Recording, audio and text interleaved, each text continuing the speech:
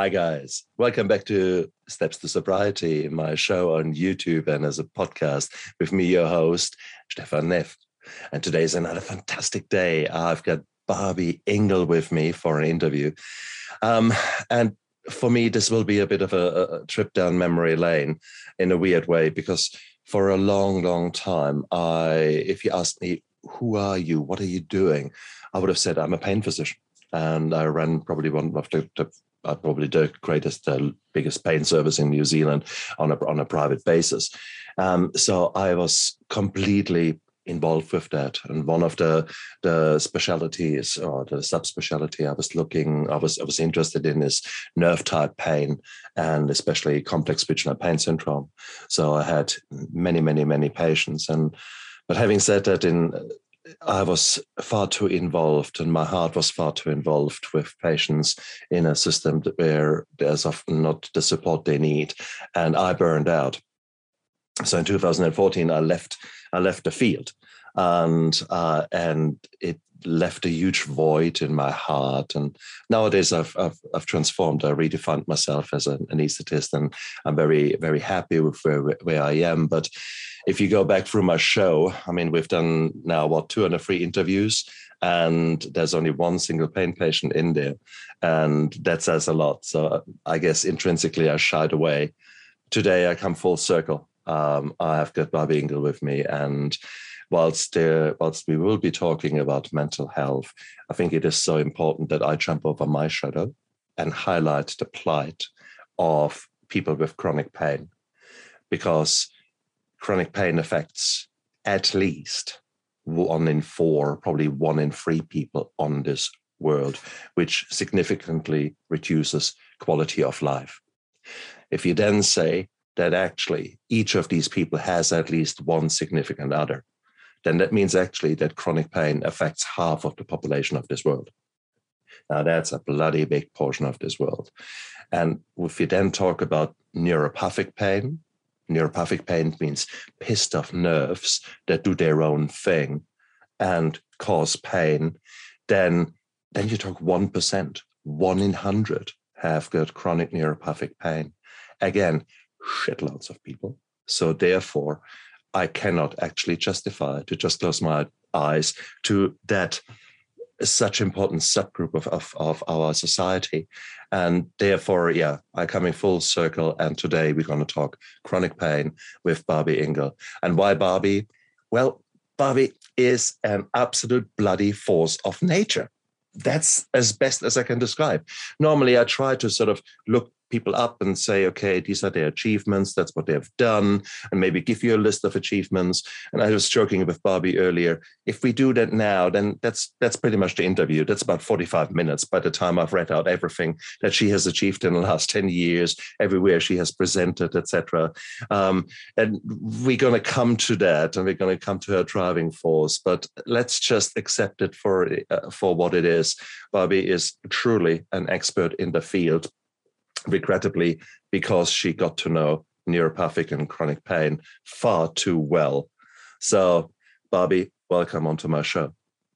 Thank you so much. I'm excited to be here and share with your audience, Stefan, and I am looking forward to our conversation. It is a weird situation to actually find ourselves in here today, because if you go back, you have done a lot of achievements now, and you are completely a redefined, retransformed woman, a woman with a passion and a mission to go out there and to make it known that there are people who are suffering quietly because they don't have a bone sticking out. You look like a normal person, and here you are grumpy, ripping the head of your partner, and no one can see that. It feels like someone is pouring boiling water over you every second of the day. So therefore, let's highlight that. But you're this powerhouse now. Who were you before the pain set in? Who was the Barbie? Who was sort of, what were the dreams of the younger Barbie version? Absolutely. So I grew up since the age of 4, knowing my purpose on earth was to be a cheerleader. And that's what I was doing: cheerleading, dance, Yes. gymnastics. I was an athlete. I competed. I did other sports. I did soccer and track, and I sang in the church choir, and I was a Girl Scout from Brownies all the way to cadets. That's something here in America that we have. And okay. And so I was living my life to the fullest, although I really wasn't necessarily believing or living in my purpose. And so I was taking life for granted. But I trained my whole life to be a cheerleader and went all the way through college. When I graduated college, I started a cheerleading and dance training company. About a week after I graduated from college, I didn't know what I was going to do. I just knew I wanted to be a cheerleader still. So started my own company and started teaching other people how to be cheerleaders. Yes. And then the next year after that, I got the head coaching position at a Division 1A school, college, and started coaching on the collegiate level and teaching other people how to be the best they can be, as well as giving out scholarships so people could go to school, get education at the same time they were living out their dreams. So I literally thought I was going to be doing that the rest of my life. And an 8-second car accident triggered RSD, and my whole life changed in that 8 seconds. How old were you when that car accident occurred? 29. And I had gone through endometriosis starting at age 26 and thought I had conquered the world because I got through that. And then all of a sudden, this hit me even harder than the endometriosis did. So for you guys out there, I'll interrupt our interview from now and then, give you a quick medical summary. So RSD or CRPS, these are acronyms, short words for, the official word is complex regional pain syndrome, which means typically that a small injury has completely affected your body in such a way that you could never imagine, i.e. you let's say you sprain your wrist or you break your ankle, and suddenly the pain is so much more than you would expect from the original injury. And your hand, in this case, will start doing weird things. So your hand might be white, blue, purple. So there are color changes. There are temperature changes when you compare them with both sides. There will be sweating changes. That one hand might be dry and the other one, or it might be literally pouring sweat out of the hand. Your nails might either fall out, or you might get calluses as you think, my God, what is going on? Swelling of the tissue, the muscles will not behave. I mean, if I get $1 for every person who was nodding like that when I asked, "Do you drop things?" Yes. And I had many patients who actually completely got rid of their normal porcelain, etc. They bought camping stuff, plastic stuff, because that at least can't break. That's me. Exactly. So that is all part and parcel of it.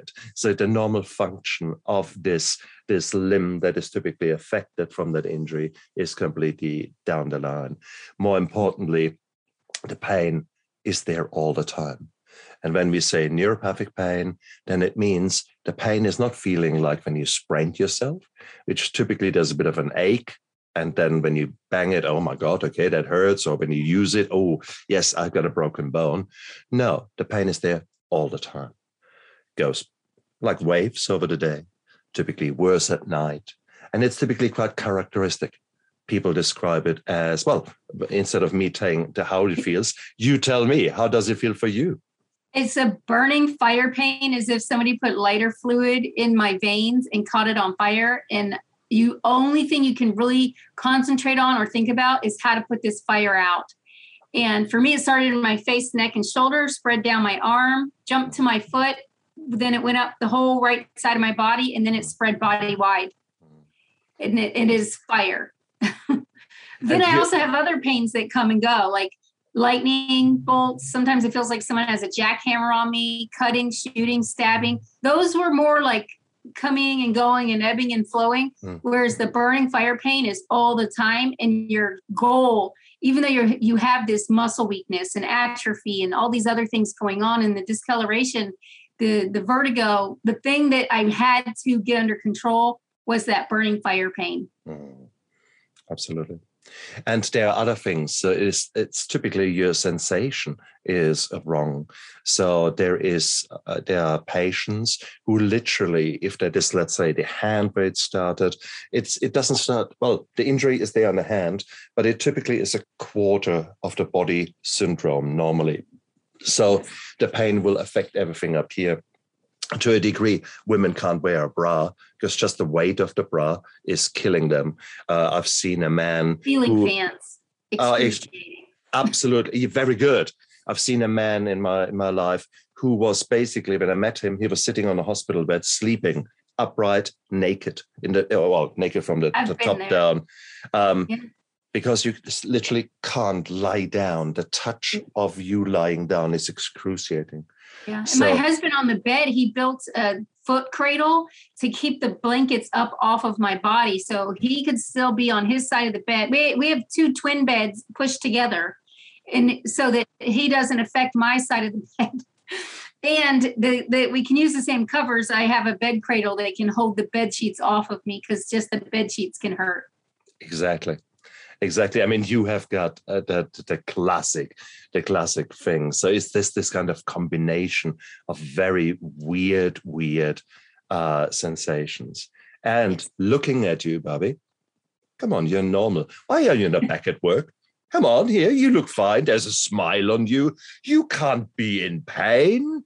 Oh, right. God, you get all that shit. We're going to talk about that. I get that. That's bull crap. Oh. And let me just say that is what I hear that. And then I'm like, but you're not here on the days where, like, I might give you this hour of my time, but then I go back to bed and you don't see me with the chronic vomiting and the crying from the pain and passing out from my pain levels being a level 10. I spent almost 7 years in a wheelchair and have a lot of atrophy and bone and muscle loss, deterioration, and people don't see that aspect of it. And I'm like, well, God granted me beauty. He did not grant me health. And so I might look pretty to you sitting there, but that doesn't mean that I'm a healthy person. I try to do all the things I need to do to be as healthy as I can be, but that's still not the gift that I was given. And I think that together we have actually pretty much nailed what a complex regional pain syndrome is. Now, just one more thing to say, because you're an overachiever. There's no 2 ways around it. Most people, CRPS is not such a common disease, please. That's a rare disease. Unfortunately, not so rare because, as I said, I must have had, maybe I was attracting them, but I had easily 100, 200, 300 patients in my care over the years. So it is. If you're a good doctor, patients will talk about you, and then more patients will come. So that's probably what happened. I guess so. But also, I knew what to look for.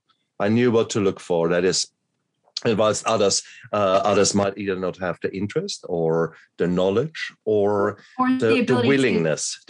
Yeah. Mm-hmm. And so it's very hard. So it's often an undiagnosed thing when people get, the insurance says, well, he has got a sprain and he can't go back to work. What the hell? Let's get a pain physician involved with the view of finding out that he's a fraud and getting rid of him and something like that. And that was typically often what was happening in my field. Right.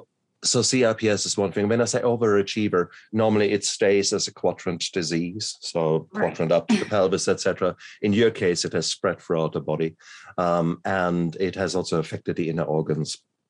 And again, this is even rarer, but it's certainly, I had probably a dozen or so patients that, like you, that were just an enigma to people who were not trained in pain medicine. And for them, I mean, people, they had all kind of labels from, oh, she's an anorexic. oh, she must be bulimic because she's vomiting all the time. She must be putting her fingers in, stuff like that. And you think, oh, God. Oh. If I could stop throwing up, that would just be amazing. But I also, secondary to RSD, I had one of the symptoms you can have if it affects your organs is gastroparesis. So I will eat and food will sit in my stomach for hours to days, and then it molds. And my body's like, get this out. And if it can't go one way, it comes the other. So correct. Yes, I've heard, oh, you have to be anorexic. Why don't you want to eat? It's like, no, literally I'm eating. It's just sitting there and it gets so painful that my body rejects it any way it can. And that's right. We had one case where actually 2 other CRPS sufferers and me kind of banded together, got a third lady up from the South Island. And she was literally, when I saw her, she was 34 kilogram, 35 kilogram, a physiotherapist, doctor of physical therapy in your neck of the woods, and literally collapsing and doing things. There was nothing to her. And that was really bizarre. And I asked a gastroenterologist, so a doctor who specializes in the tummy function, to admit her, because she was treated for a year down there as an eating disorder. And she said, look, I haven't got an eating disorder. And it took a lot of convincing. My colleague actually followed suit. He helped us. He got her admitted to the hospital. They did studies on her gut and saw, there's nothing happening there. It's complete paralysis or indeed just weird function. The small nerve fibers, for me, they did biopsies. I've had 9 colonoscopies and 8 endoscopies. And my latest GI doctor did it, and he said that they had already diagnosed me with gastroparesis a few gastroenterologists ago. But this one actually did a biopsy and looked at the nerves and said my small nerves were not firing. So my stomach just wouldn't spasm because the nerves aren't firing. And that's what normally happens. If you do a gastroscopy, then you see the stomach getting waves of normal movement. And that's basically like a small washing machine, sort of turning things over in there so that basically the acid can get to everything, start breaking it down. And then the same happens in the gut. There's a healthy movement happening there. Peristalsis, it's called. That's what we'd like to see. That's what normal. That's completely shot in some patients with CRPS. And other chronic pain syndromes. CRPS is just a classic one because it is such a chameleon and a weird disease that can affect the whole body and indeed every organ there. So bloody hell. So you were an overachiever before you started. Okay, let's give you that. Okay, type A personality. What may I ask? What attracted you to the cheerleading? What was it actually that the cheerleading gave you? Well, it gave me a lot. At the time what attracted me was I was 4, and I saw these beautiful people down on the field all doing the same thing and creating a movement in the audience. And I want to help be a creator and be a part of that, leading the crowd. And so it just was, I think, in me. And now I say I can't physically do what I used to do. So now I say I'm a mental cheerleader instead of a physical cheerleader because I physically can't go do backflips anymore and get thrown 30 feet in the air and get caught and lead the crowd. Well, I could lead the crowd in a chant, but I couldn't get them to do the wave or that type of thing, physically give them a show. And those are the types of things. I got responsibility and time management and organization from cheerleading and from being involved in that and being a part of a team and communicating with others. All came from being a part of a team that I could be a leader with other leaders. And so that's kind of where that overachieving came from, but also my goal and want to be a lifetime cheerleader. Thank you. Because I had probably misconceptions and like maybe many others out there, look at cheerleading. What do you mean? That's a sport? You're kidding me, kind of a thing. But it's going to be part of the Olympics starting in 2022. There you go. And if you actually look at circus arts and look at other extreme forms of the body doing amazing things, well, there's not so much difference actually when you start looking through what some of the cheerleading procedures or techniques are, and acrobatics, for example, what the procedures there are. So no, and I can see actually the leadership and a highly motivated team of type A personalities. Some of them narcissistic, some of them, yes. Yeah. Some of them, yeah. That will be. And I always tell people, I didn't hang out with the cheer. I was on the cheer team and I did my part and I completed my responsibilities. But when it came down to friends, my friends weren't necessarily on the cheer team. They were pretty much all of them. I was friends with the cheerleaders, but I was friends with all the other people. And so some were not athletes. Some were book studies, they all had different backgrounds, but I agree. There can be some narcissism in the performer, just like there is with an actor, an actress, a comedian, somebody that's on stage. But that doesn't mean all of them are like that. Oh, absolutely. 100% agreed. 100% agreed. But you have to be a special kind of person to go out there and to do that. Lead. That's right, to lead, indeed. And to have an ability to take sort of planned risks and an ability to just don't give a damn. We'll just do it and we'll do it right. That's actually a hallmark of psychopathy, but let's not go there. That's the extreme other version. No, let's move that interview back. Okay. I think the reality is, I guess what I was trying to say is you have to be a strong woman to be in that field. And that can either make you or break you. Mm-hmm. Because when you're completely focused on what you're doing, and then something like that drags the feet from underneath you, literally, in your case, literally, that destroys you. And that's what I've seen again with people I've interviewed with PTSD, with soldiers who were either in special forces or very, very sort of combat-orientated units. They were physical masters. Their brain was sharp as. And then a little bit of lead about that size fired by a machine gun at rather rapid speed was suddenly putting that stop to it. Like 8 seconds of a car traffic accident changed your life forever.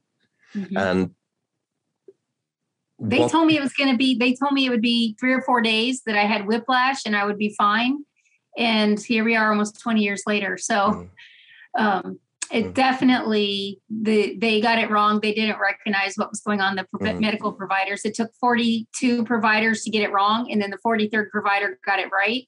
And by then I had lost everything in my life and had to regroup, had to be strong and show my strength and stand up and say, I have to rebuild my life.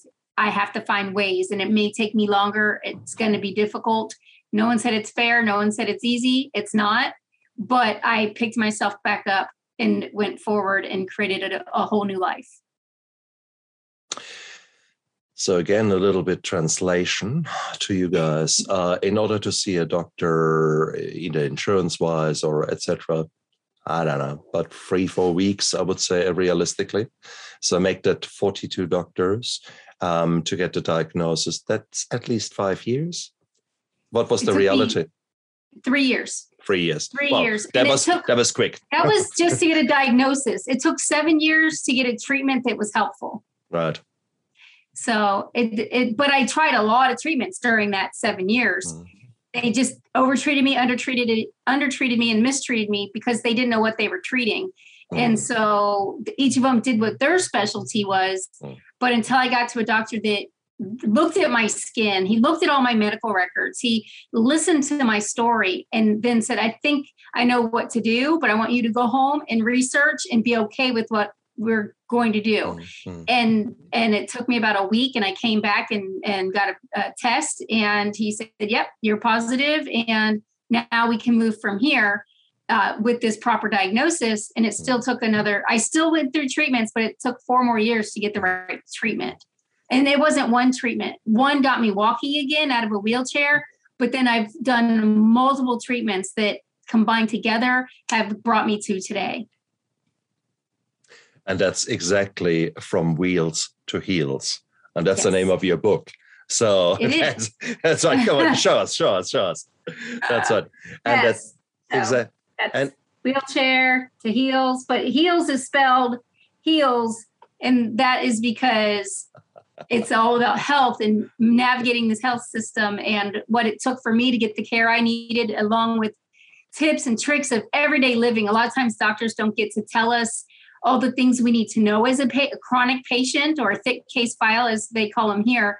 And this book can help you through. At the end of each chapter, there's quick tips of things that people can take and use in their life to live more life for themselves if they are dealing with a neuropathic or chronic pain. And wonderful, absolutely wonderfully said. And what you have described is also actually the journey that is most promising and most helpful to you as a patient. We live in a society where we want quick fixes. We want it now. Hey, there is a new drug out there that will fix me. I'll just take 2 tablets in the morning. That's it. And then I'm back to cheerleader. Yeah, my ass. That doesn't work. No. And I think that affects every chronic condition that there is, from people with heart failure to diabetes to lung problems, kidney problems. Very specifically, though, to people with complex pain syndromes or complex regional pain syndrome as an example of that. And therefore, please, guys, so first of all, you need to find someone who A, believes you, B, to actually has the skill to make the diagnosis. And that we have already heard in your case took ages. Yes. Then you have to understand that there are so many symptoms. There's not one tablet that possibly could do that. And tablets in their own right is only one tiny, tiny bit of the treatment that you can achieve. And if you look at treatments, guys, so you can imagine on here, that side, you have got the least invasive, and on here, the most invasive things. Well, over there, we start with sort of physiotherapy, psychology, and not to say it's in your head. We'll come to that in a moment. But hell, there's so much you have to deal with, and you want to do it all alone? Really? Well, physiotherapy, occupational therapy, all these kind of things. Then treatments that go through the skin.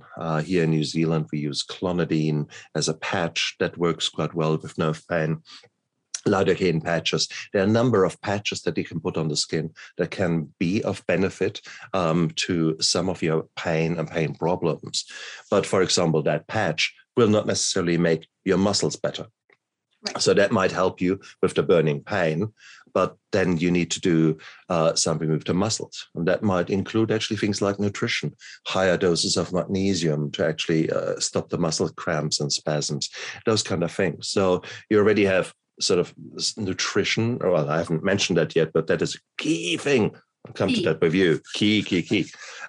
So least invasive over there, then comes sort of maybe injections, tablets, kind of things there, but then more sort of interventional kind of things that you might do that are maybe a bit more short acting, sort of that could be injections, infusions of certain medications, where you go to as an outpatient to the hospital and they do things to you, and then you go home, hopefully have got a pain window, a pain holiday, so to speak, in response to those infusions.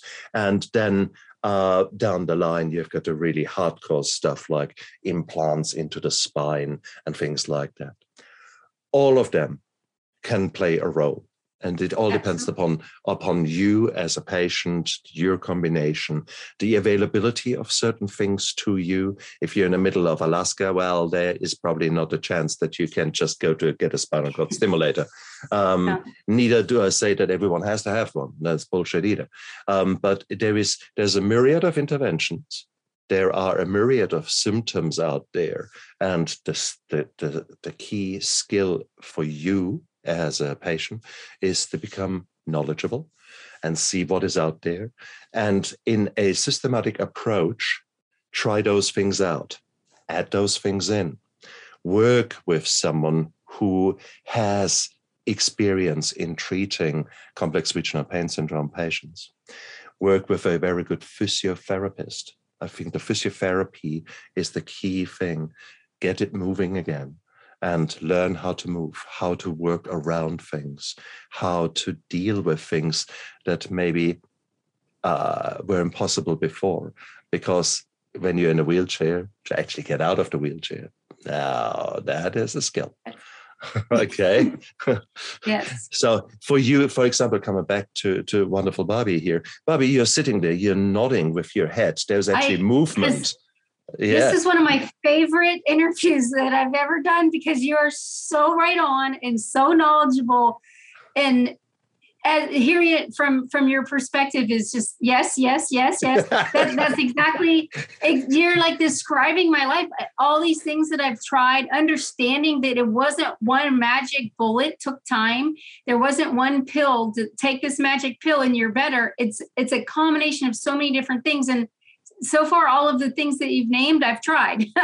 And I had to find what was right for me. Yeah. If you took a twin and they had the exact same condition, the same things that helped me wouldn't help them. Absolutely. And they have to find what's right for them. And a lot of times it makes us feel like guinea pigs. Mm-hmm. But you've you went right through all the symptoms and the ways that it affects our lives. And I cannot wait to share this interview with my whole network because it's like, whoa, a doctor that gets it better than any doctor. I mean, I know like some of the world specialists and you're right up there with the knowledge that they have. So thank you so much. I wish you were still in practice. No. But look at it. Here I am in New Zealand in a beautiful, beautiful country, which hasn't got so much money. Do you really think I've got the team around me where I can say, brilliant, okay, I need a nutritionist, a physiotherapist, occupational therapist, psychologist, psychiatrist, boom. How are you dreaming? But even in the US, I've set up my team. And so it's not something that's readily available here either. It's work that the patient has to put in along with their primary care doctor to build that team. And it's so important to build a team around you that is able to help and to do the research. And hey, I don't have access to a nutritionist in person. There's apps on your phone that you can get and you can talk directly to a nutritionist. Indeed. Or I hired one to go to the grocery store with me and help me learn how to grocery shop properly because we're not taught. We go to the grocery store and we just, that looks tasty. And we start taking things off the shelves. Are they right for us? Probably not, but we're there. I went and learned, I did microbiome testing and I also had a nutritionist help teach me and then had one through an app that I hired to walk me through how to eat all the right foods the right way. Okay. And then maybe we should go to that. So what we have done so far, we have explored the beast of chronic pain, looked specifically at the complex regional pain syndrome as a classic example of something that completely messes so much of your body and of your life. Then we looked at the treatments from very non-invasive to very invasive, and that it takes time. And the guinea pig, I love that way how you do it, because that's exactly how I described it to my patients. You need to consider that, for example, a drug like gabapentin or pregabalin or so, the number needed to treat is 1 in 5, 1 in 6, 1 in 7. That number needed to treat NNT is a concept where we as doctors say, well, you have to give the same drug to 5, 6, 7 patients before you find one who gets significantly better. So that's the fact. Number needed to treat of 1 means it works all the time. And the only time that you have got a drug like that would be an antibiotic that has no resistance. That would be the only time that a drug is like that. Most drugs, they have a number needed to treat much higher. And there's also a number needed to harm. So NNT and NNH. Harm means that you take the tablet and say, whoa, I see elephants. They look nice. Okay, so, or they feel nauseous, or your dry mouth is so dry that literally you can't actually talk because your mouth sticks together. And that's sort of, amitriptyline, the tricyclic antidepressants, things like that. They can have those side effects. So therefore, there might be a drug that might actually work for you, but the side effects are so bad that they outweigh the benefit. The only way we can find that out is by giving you that drug. And well, there's actually something in the United States that has changed my life. And I did it this past year. It's called pharmacogenomics testing. And with pharmacogenomics testing, it's how will your body's genetics work with this medication? And so anything that's FDA approved by our government, is tested against my genetics. And I got a 70-something page report that goes through all the medications and how I will respond. So now there's no more trying as I've done all these years.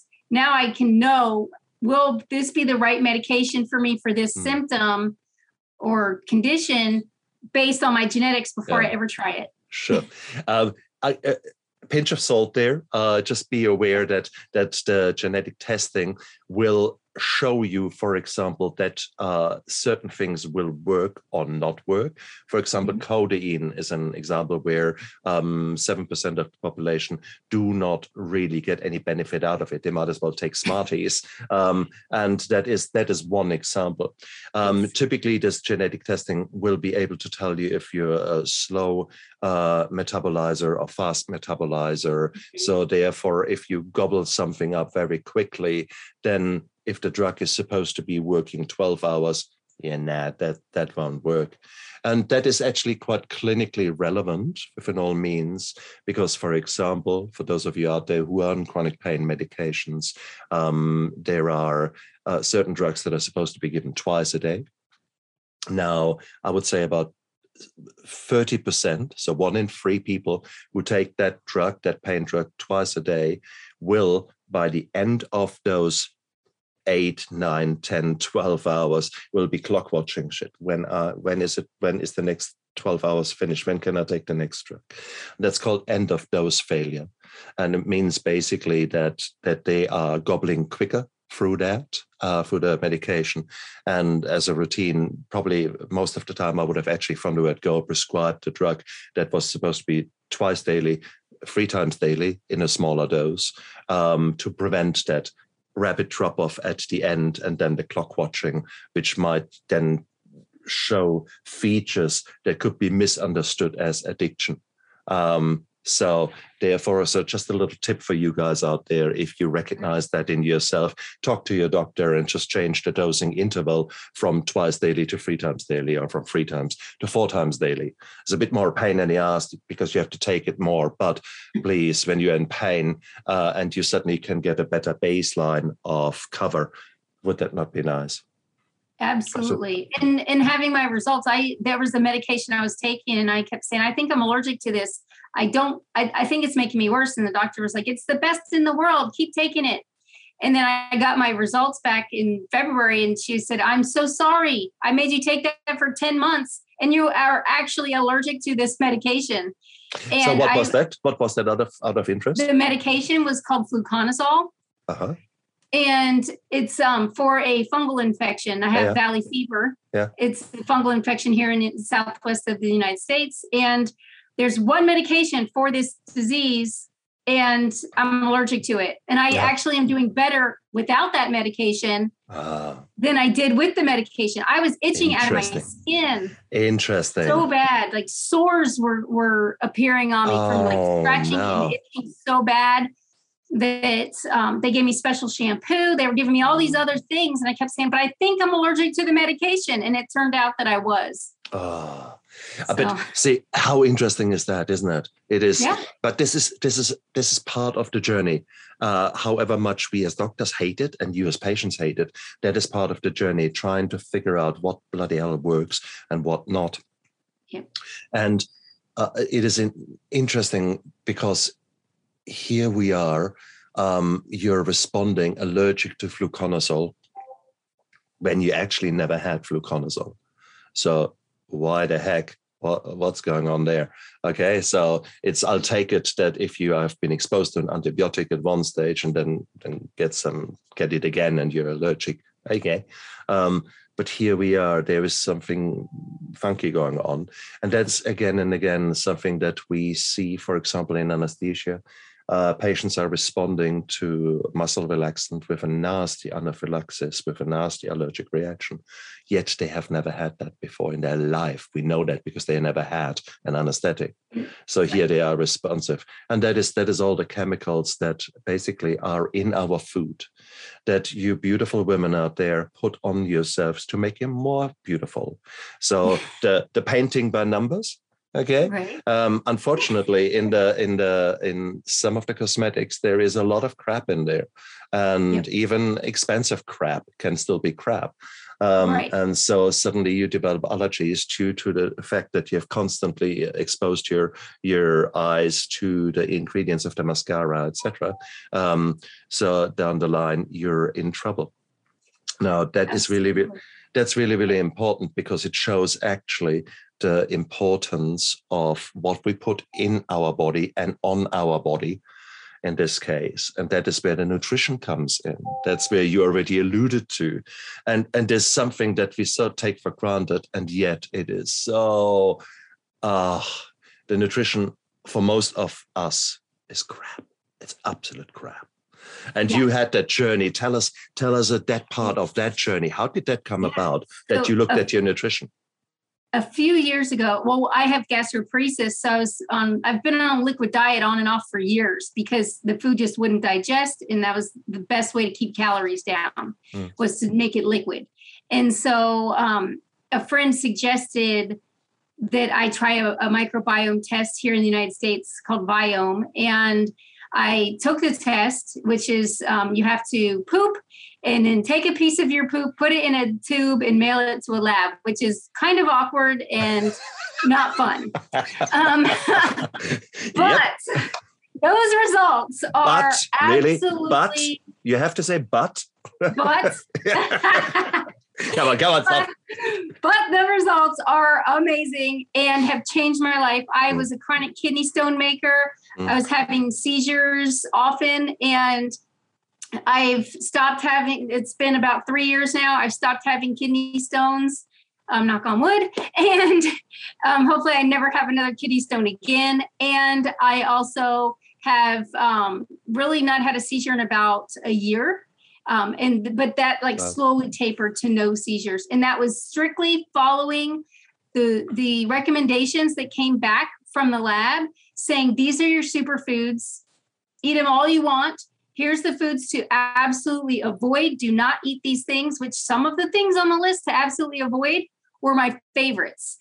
And I can no longer have bacon. I can no longer, I can't have pistachios and almonds, things that I love, but I would rather not have a kidney stone and feel better than eat the things I'm not supposed to eat.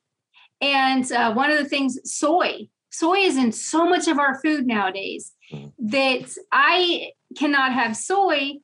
And in just getting, I believe, off of soy, because it was one of the things I took away latest off this list, I lost 24 pounds just getting off of soy. And believe me, before I was in remission, or what I call remission from RSD, I was about 90 pounds, and I got as high as 142.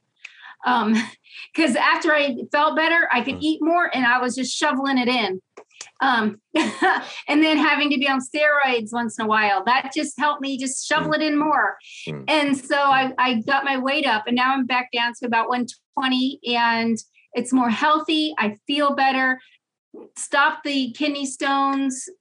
I'm doing better. And it all came down to changing what I'm eating and being able to, my body's better able to process what I am eating. And I know what my superfoods are, so I can stick to those and do better.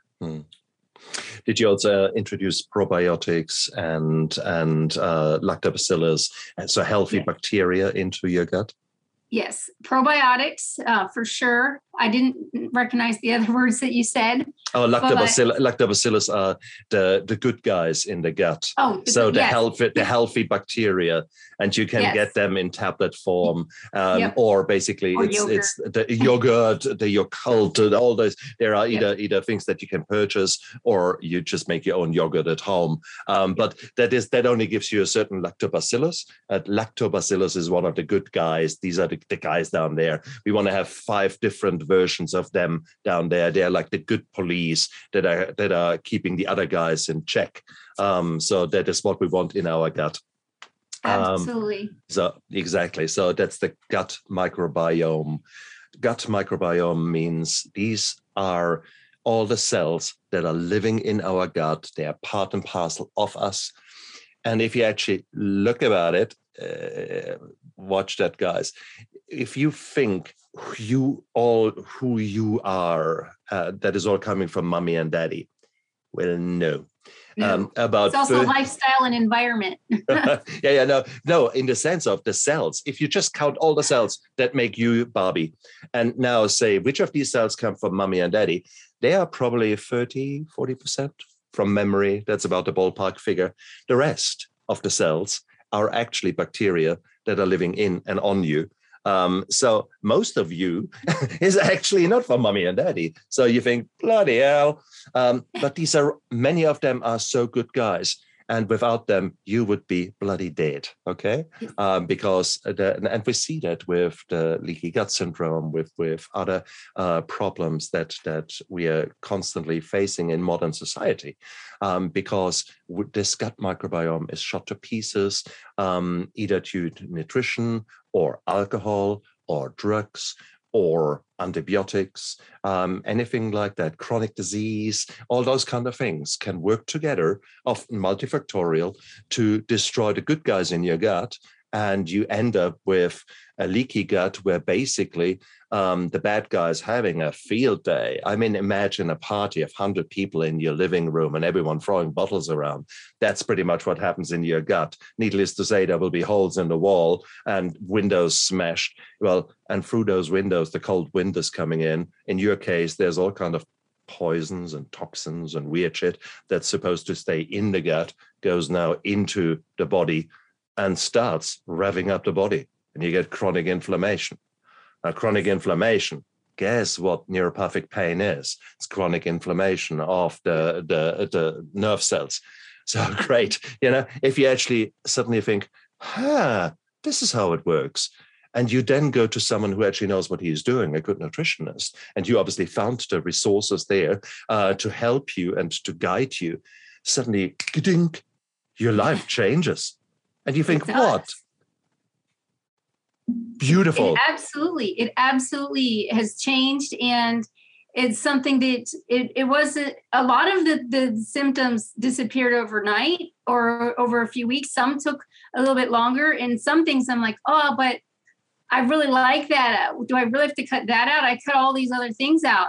and then you go, oh yeah, let's just give it a little try. And like for me, I even tried a keto diet where you cut out ketogenic foods or foods that cause ketosis. Right? I don't know if I'm saying that exactly correctly, but I tried that for 6 months, and all it did was drive me mad and make me irritable. But then when I got my microbiome test back, it said I was fine with gluten. Gluten doesn't bother my body. So I'm like, oh, all right, I can add back in. And I at some points was like, I wish I had a gluten shaker, like, you shake salt on your food. I don't use extra salt on my food, but I would have put extra gluten on my food when I was cutting it out of my diet. Oh, damn. No, it is, I know exactly how you feel.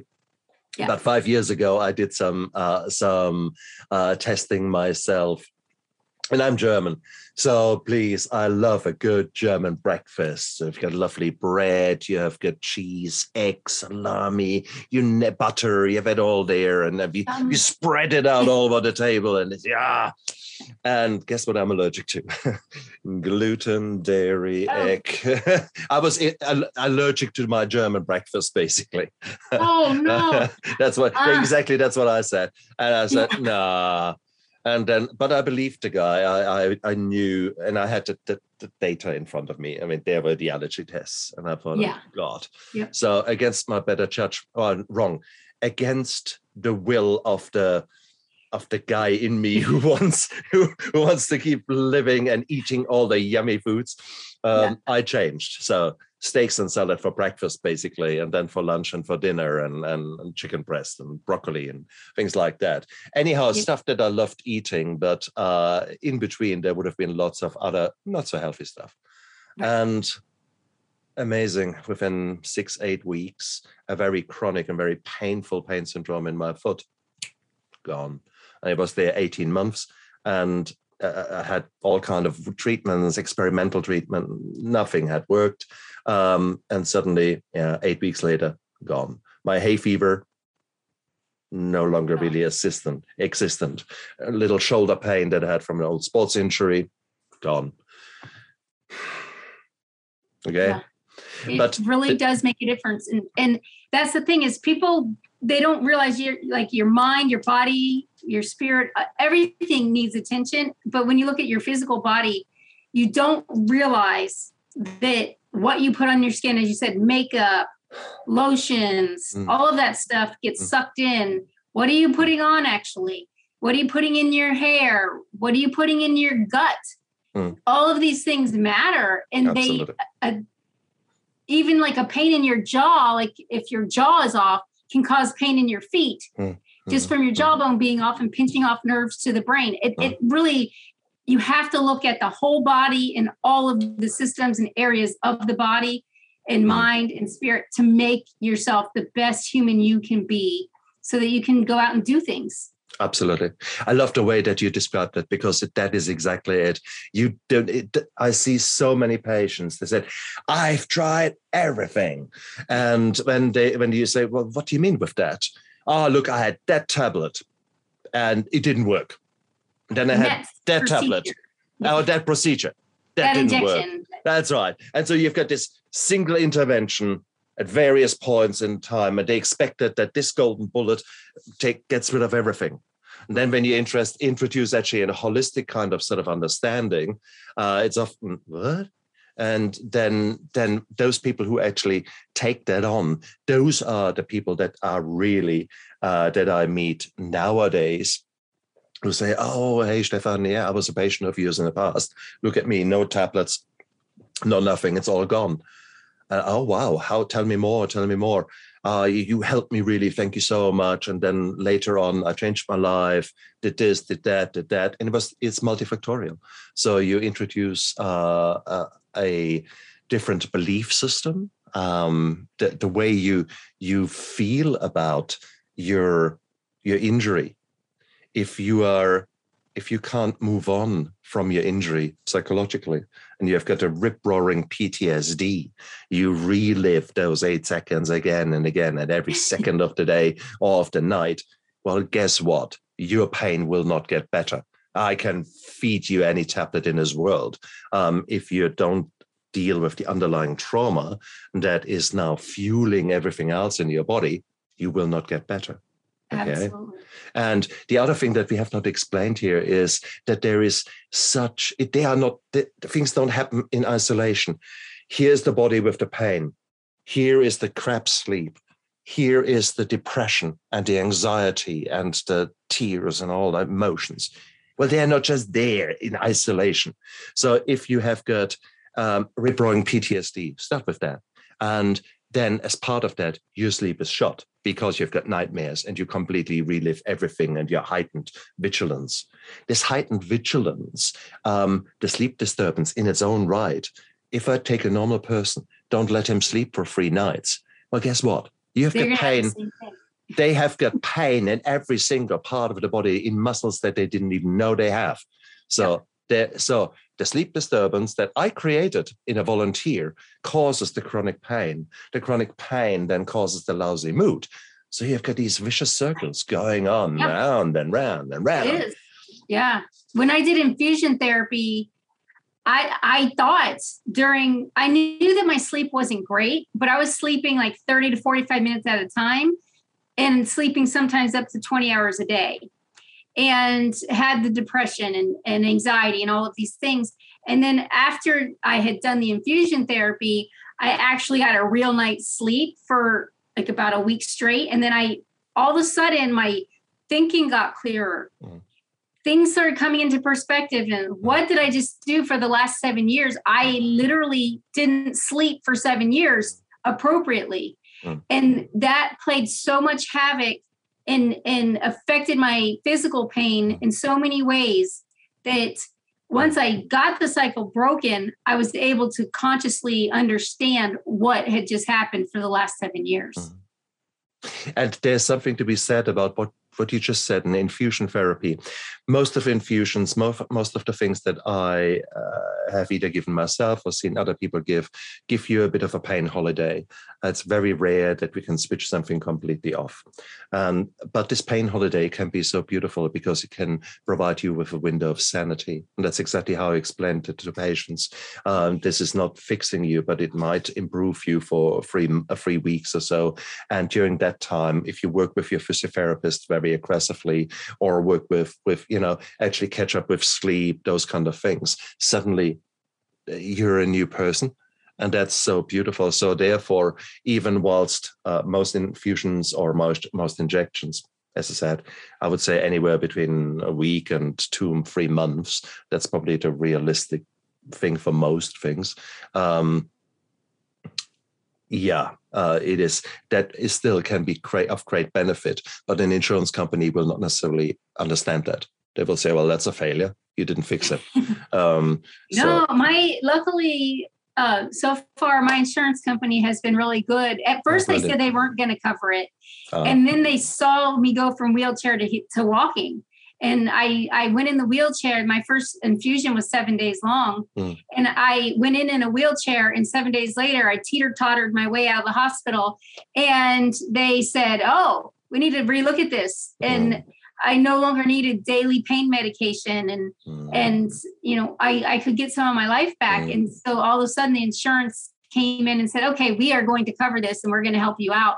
Because they saw the benefit. What was that infusion? It's the ingredient that helps is ketamine, which is the anesthetic, but it's not by itself. I get other medications to block hallucinations and the nausea and sometimes vomiting that can come from it, and anxiety that can sometimes come from it. So for me, it's 5 different medications, that being the one that got me walking again. But I've had to do physical therapy and counseling and all these other things to change my diet and all the things that I've done. So it wasn't just the infusions. It was a combination of things. But that was the thing that got me walking again. Absolutely.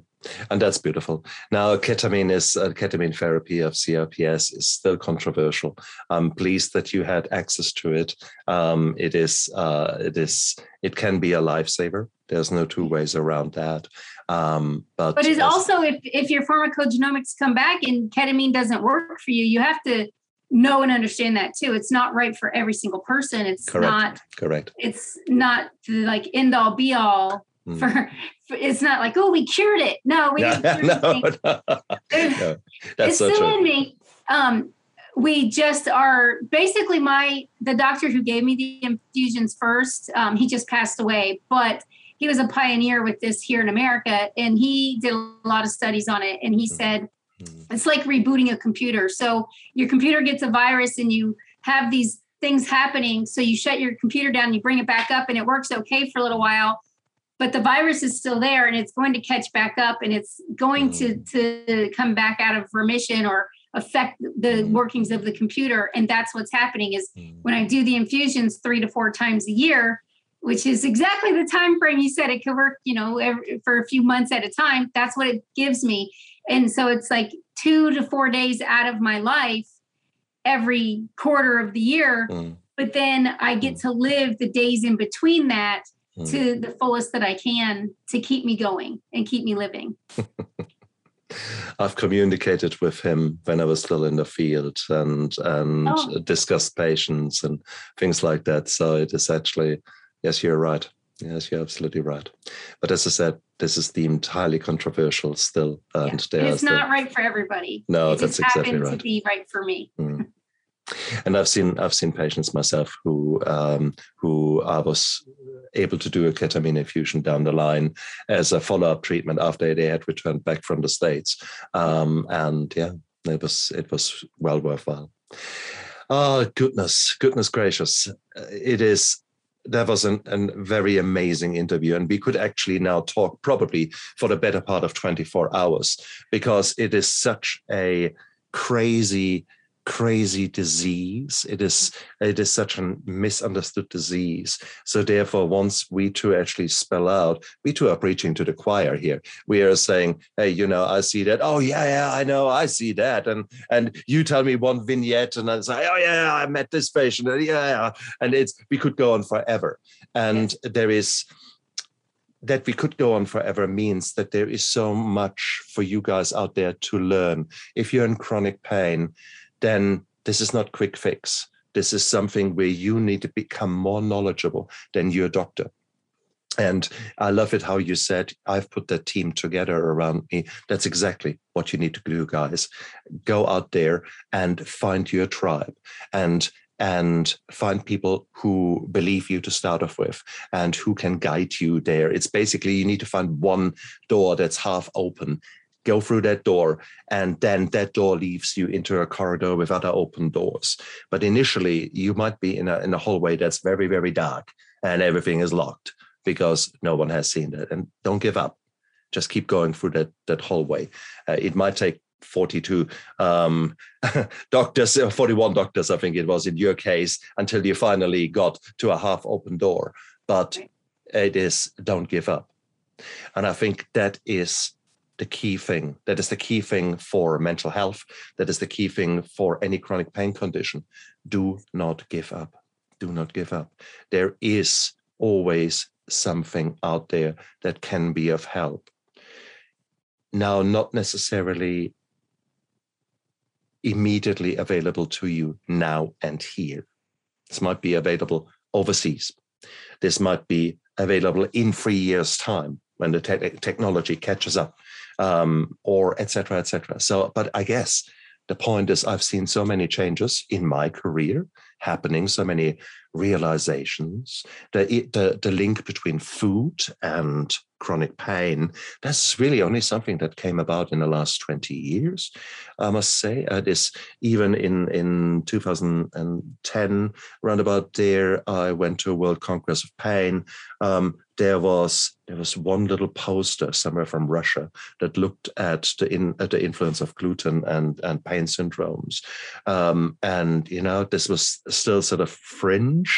And nowadays, it probably is still fringe for school medicine, but it becomes more known, and patients become more knowledgeable, and they are pushing towards testing, towards various forms of interventions, and suddenly they come back with, hey, look, that happened to me. And your family doctor says, what? You were in a wheelchair. How the hell do you walk in here? What happened to you? And that is how you start a revolution. So therefore, that's where you can be so powerful, where you get back in the driver's seat, but not in the driver's seat of the squeak, but rather actually, okay, the bulldozer. Yeah, you become like Barbie, who says, no, we not give up. We not give up. We strong. We build tribe. We gonna go boom, boom, boom, boom, boom, and gonna drum it out there until doctors listen. And I like that a lot. I like that attitude a lot. Barbie, thank you so much for an amazing, amazing interview. I didn't know where this would go today, but God, we could talk for hours here. And for that, I'm very, very grateful that you shared all this information, that you opened up and said how it was all for you. What we did not go into was the dark night of the soul, because there would have been many, many moments where you were close to giving up, where the tears were just unstoppable. And those, and guys, don't take that for granted. I mean, Barbie is a leader. I'm a leader, but we all have gone through very, very, very dark times. So everyone you see nowadays, who you listen to, and people that give you inspiration, inevitably have been at their lowest themselves. So if you were at your lowest, welcome to the club, brother, sister. This is we've been there. We've just been a little bit now further down the path, and we invite you to come onto that path with us, on that path of hope, on that path of going out there and taking life by the short and curlies and say, come on, let's make this life work. Whatever curveballs the gods or the universe has thrown you, it doesn't matter. You have got the choice of making right now a decision. How will you look at your life? What will you do right now? And you can either poor me, another one. That's one way of coping. And sometimes you need it. Sometimes you just need to roll up in the fetal position and cry. Cool. Just don't pitch your tent there. So it's okay from now and then to do that, and then come back up fighting and say, okay, right, what can we do now to make you feel better? And that might be as simple as having a good, healthy dinner, or might be as rehydration. And you think, shit, I haven't actually drunk for 24 hours. Things like that. Start with the basics. And Barbie has so many more tips in her book that is so important. So from wheels to heels, I need to make sure that I don't flitch it around. There you go. And guys, please, again, we could spend 10 minutes on talking about her social media and all the activities. Look down there in the YouTube show, in the podcast, the show notes. It's all in there. There's a myriad of ways how you can get in touch with Barbie. And please do so. Follow her blog, listen to her, and learn from her. Because this woman has gone for shit. And now she is actually look at you. It's a powerful woman who doesn't give up. And for that, I commend you. And for that, I'm very, very, very grateful that you're there to give hope to all these people out there. Thank you so much for having me. And I do hope if someone's listening and they need help, please reach out and look up the resources that are in the show notes and reach out to me. And I connect with people all over the world. So I'm looking forward to hearing from you. Fantastic. Barbie, thank you so much. And you guys out there, stay strong, don't give up, and look after yourself. Bye.